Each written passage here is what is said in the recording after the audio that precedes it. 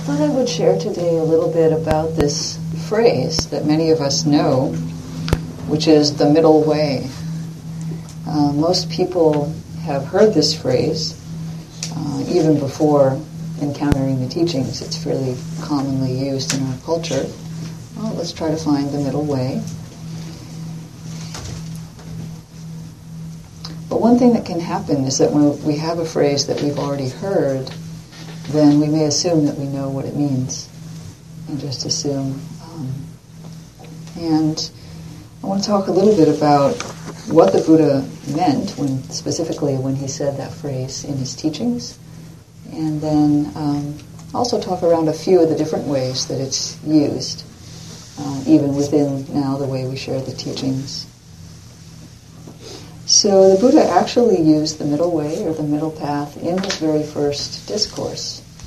So that maybe points to the importance of it. And it refers specifically to two particular extremes to be avoided. So I'll just read what it says. These two extremes ought not to be practiced by one who has gone forth from the household life, which just means we could say it's those of us who are on the path. What are the two? There is devotion to sense pleasures, which is low, coarse, the way of ordinary people, unworthy and unprofitable. And there is devotion to self-mortification, which is painful, unworthy, and unprofitable. Avoiding both these extremes, I have realized the middle path. It gives vision, gives knowledge, and leads to calm, to insight, to enlightenment, and to nibbana. And what is that middle path? It is the Noble Eightfold Path, namely wise understanding, wise intention, wise speech, wise action, wise livelihood, wise effort, wise mindfulness, and wise concentration. This is the middle path. So it's interesting, right? He specifically is talking about a path of practice or a way to conduct our life, right? There is no path associated with the path of sense pleasure. It's just the one that we usually do, right? Our usual way. So the Buddha actually didn't separate those two. He basically says, we're always practicing something. As long as we're doing actions, those actions are bearing fruit and having results. And so we have a choice. We can do the usual action of trying to get as much pleasure and avoid all the displeasure. Or he offers another option that's more fruitful in the long run. I like the word unprofitable. We might say, we don't want to use business kind of language, but profit implies that you get more out than you put in. You put in a little bit and it bears fruit. You plant a seed and you get 50 apples on your tree. The Eightfold Path is like that. What we do is so simple. We sit, we pay attention to the breath. We don't have to do so much. And the result is so amazing, right? It transforms our relationships, it calms our hearts. We see all kinds of things about ourselves. It's really profitable, I could say. And it's not one for one. You don't have to put in 1 minute on the cushion means 1 minute of better relationship later. You get way more out of it than that. So I like this. I like this word. And it's interesting that threading the way down the middle is it's like finding that sweet spot where you get to go fast. You're not bumping against the edges all the time. I should mention, I guess, the other unprofitable path, which is the path of self-mortification. We don't really have in our culture people so much who are devoted to, believing that they need to totally suppress everything about the body and beat it down in order to find the transcendent reality. It's not so typical, at least not like it was in ancient India. And yet, there is this in Christianity, in Judaism, and in the monotheistic religions, there is this idea somewhat. So we have it in our cultural milieu, some of us at least. And also, I've noticed in people that we tend to practice self-mortification through self-deprecation and self-diminishment and self-criticism. We spend a lot of time believing that we're not it, we don't have it, we're terrible in some certain way. And what does this say? This path is painful, unworthy, and unprofitable. Just so you know. So for example, part of wise intention, the second step on the Eightfold Path, is the intention of loving kindness and of compassion.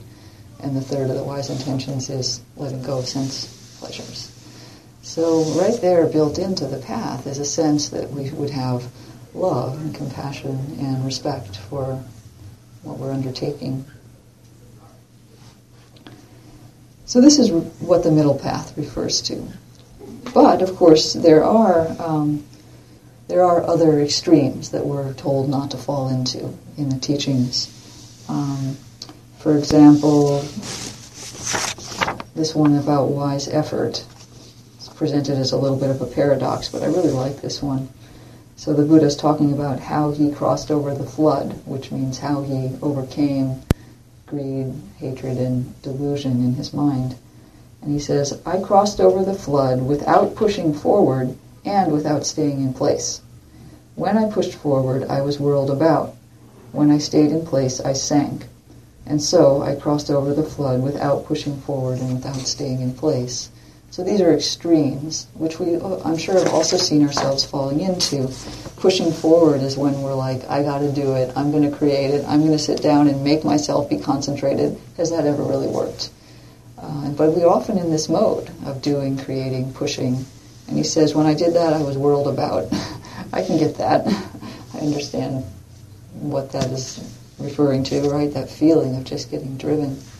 But then he doesn't say that the answer is to just stay in place. He says, when I stayed in place and did nothing, I sank. Right, that's what happens in the water. And similarly in our life, if we're not putting out any effort to do anything, probably not much is going to happen, really. So we do need to act.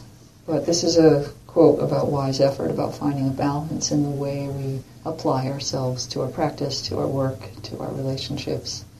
And we can feel that also. You know, there's a sweet spot where we are actually bringing ourselves, offering ourselves, putting some energy, but not in a way that's about controlling, making, doing, being in, making it happen.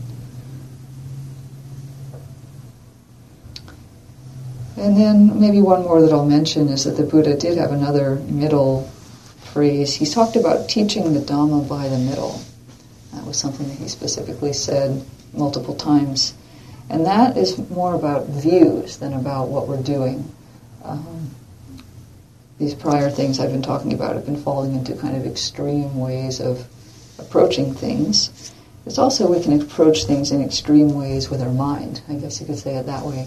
And so he talked about his teaching is in the middle between the views of technically eternalism and annihilationism, but more practically we could say that there's a view that everything is kind of independently, inherently existent. There are people, there are things, there is the world, and I'm a little being trying to navigate around it.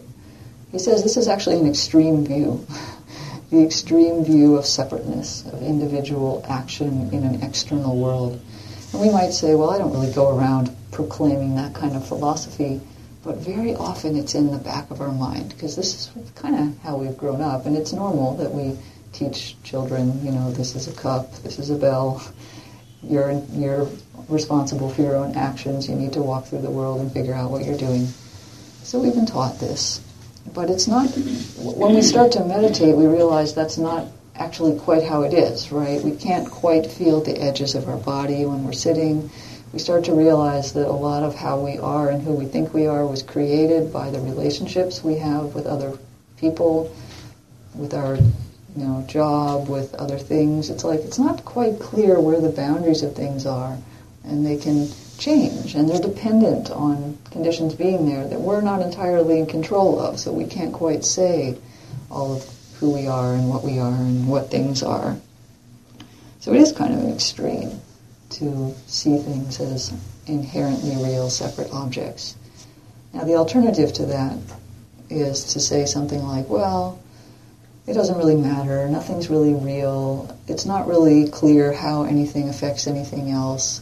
Everything arises kind of randomly, and I don't really know how it works. And the Buddha says, well, that's not really true either.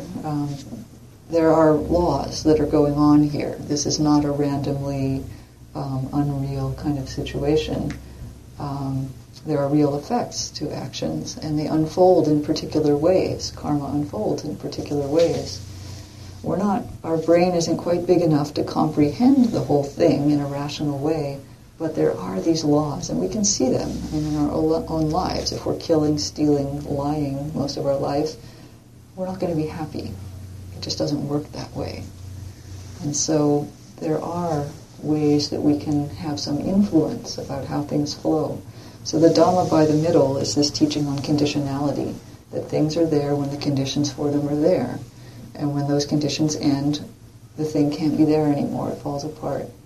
We are like that too, as somewhat fluid entities that we're dependent on this body and this particular situation, and whether we call ourselves a teacher, a student, a parent, a child, depends on the circumstances, right? We all have many roles that we're in. And so therefore we have a path. We have a path where we can say, okay, I have a sense that if I behave ethically, I'll be happier and things will go better for me. And then we do, and it does. And I understand that if I sit and meditate with mindfulness, I'll start to have insights about how things work, and that will improve my wisdom, and I might be able to let go of some of the things. And we can start to kind of change our understanding and our way of being in line with the way these laws actually are. So the Dhamma by the middle goes between these extremes.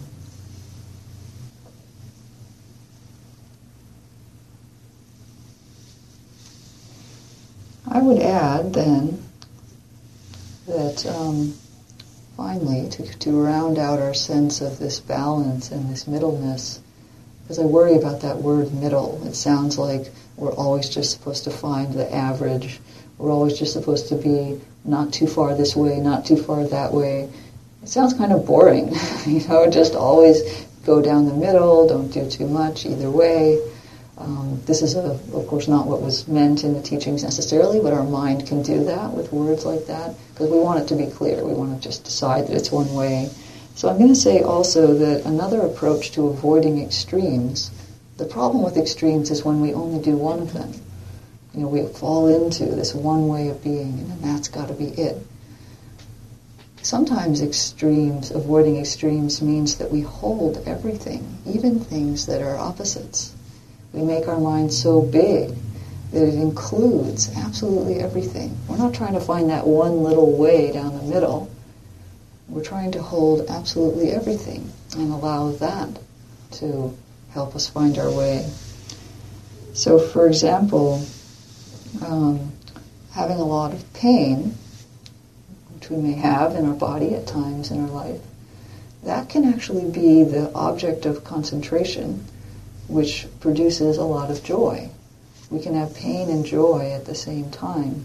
So instead of just being stuck with this one aspect of our experience, which is this large amount of pain, we open to the fact that the mind can experience all kinds of stuff, and we say, well, why not joy also, or peace also?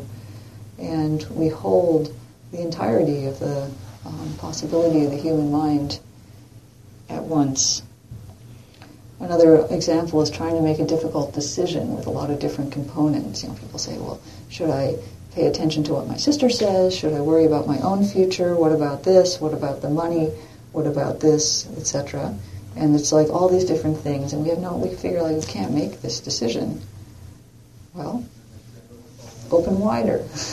Make your mind so big that all those different forces that are pulling you this way and that are all in the same room, and let them kind of pull and push on each other. This is not an easy practice necessarily, but I found that when doing that, sometimes some little thing will open. Either one of them becomes clear, it's like, okay, this is actually the one, or they combine in some new way for an option that I had never thought of. And that was only possible not because I didn't say, oh, every one of these is an extreme, I'm going to cut them all out and just go down and find the average, the compromise where nobody's happy. How about holding them all? So So that's another way of avoiding falling into any extreme, is to hold all the extremes. Now that does require a skill of mindfulness, of strength of awareness, so that all of that can happen while I'm still sitting there aware and letting it bubble up. Lest this sound impractical, this is exactly what needs to be done to develop compassion. So we learn the teachings, and we learn to be very equanimous, and we learn that there's anatta and there's no real true self, because we can't find any inherent existence to all of our different roles in our body and the changing things. So why would you bother having compassion for beings? Beings don't exist, really. But this is the way that this is actually the deepest development of compassion, is to have compassion for all beings, even though they don't exist.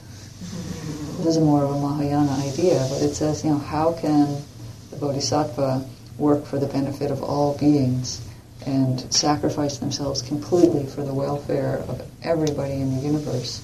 And the answer is, because they know that there are no beings. So you can chew on that one. This is like I crossed over the flood by neither pushing forward nor standing still. You can also say, well, how does that work? So I think we're meant to be pulled a little bit by these teachings. So not to be pulled into an extreme is partly to collapse down onto just one option and think this is it, because that's what we want to do. We so much want to just hold on to that one thing. Just tell me the one truth that I can hold on to, and I'll never have to think again. It'll be easy. But what we're learning instead is not to fall into an extreme like that, to be able to either thread our way down the middle of the things that are pulling on us, or to just open and hold it all, so that we can know in each case what's appropriate. Because there aren't abstract rules like that. It's always this moment, what's appropriate in this moment. So may your strength of awareness grow, so that we can always see what's next, hold what we need to hold, and keep walking this middle path. Thank you.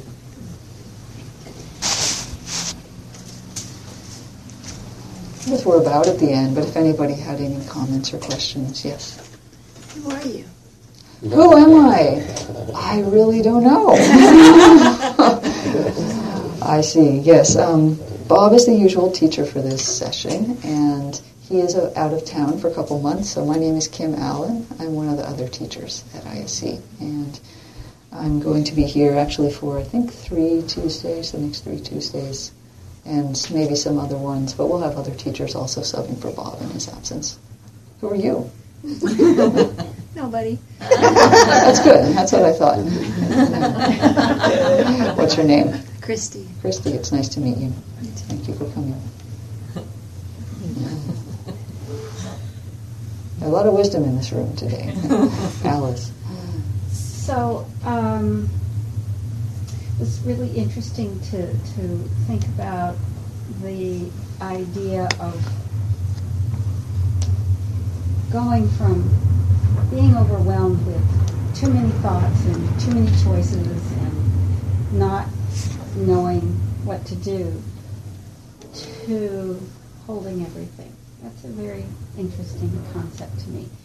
And what happened to me very recently was I was in that place of being, I don't know what to do, I don't know how to think about this, I don't know how to choose, blah, blah, blah, blah, blah. And finally I said, get your ass out the door. And I got in my car and I drove over to Westcliff, and all of a sudden my heart opened. I didn't do anything. I just got out the door and to a place that allows me spaciousness. And with that,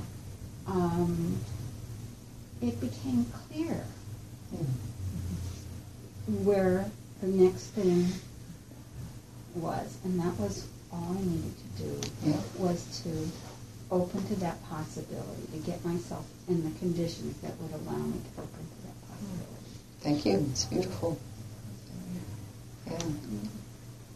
You did do something. You got in the car and drove to Westcliff. Right. Yeah. What a great idea. What a great idea. We could all do that. It just sounds terrific. All right. Thanks, everyone. Thank you.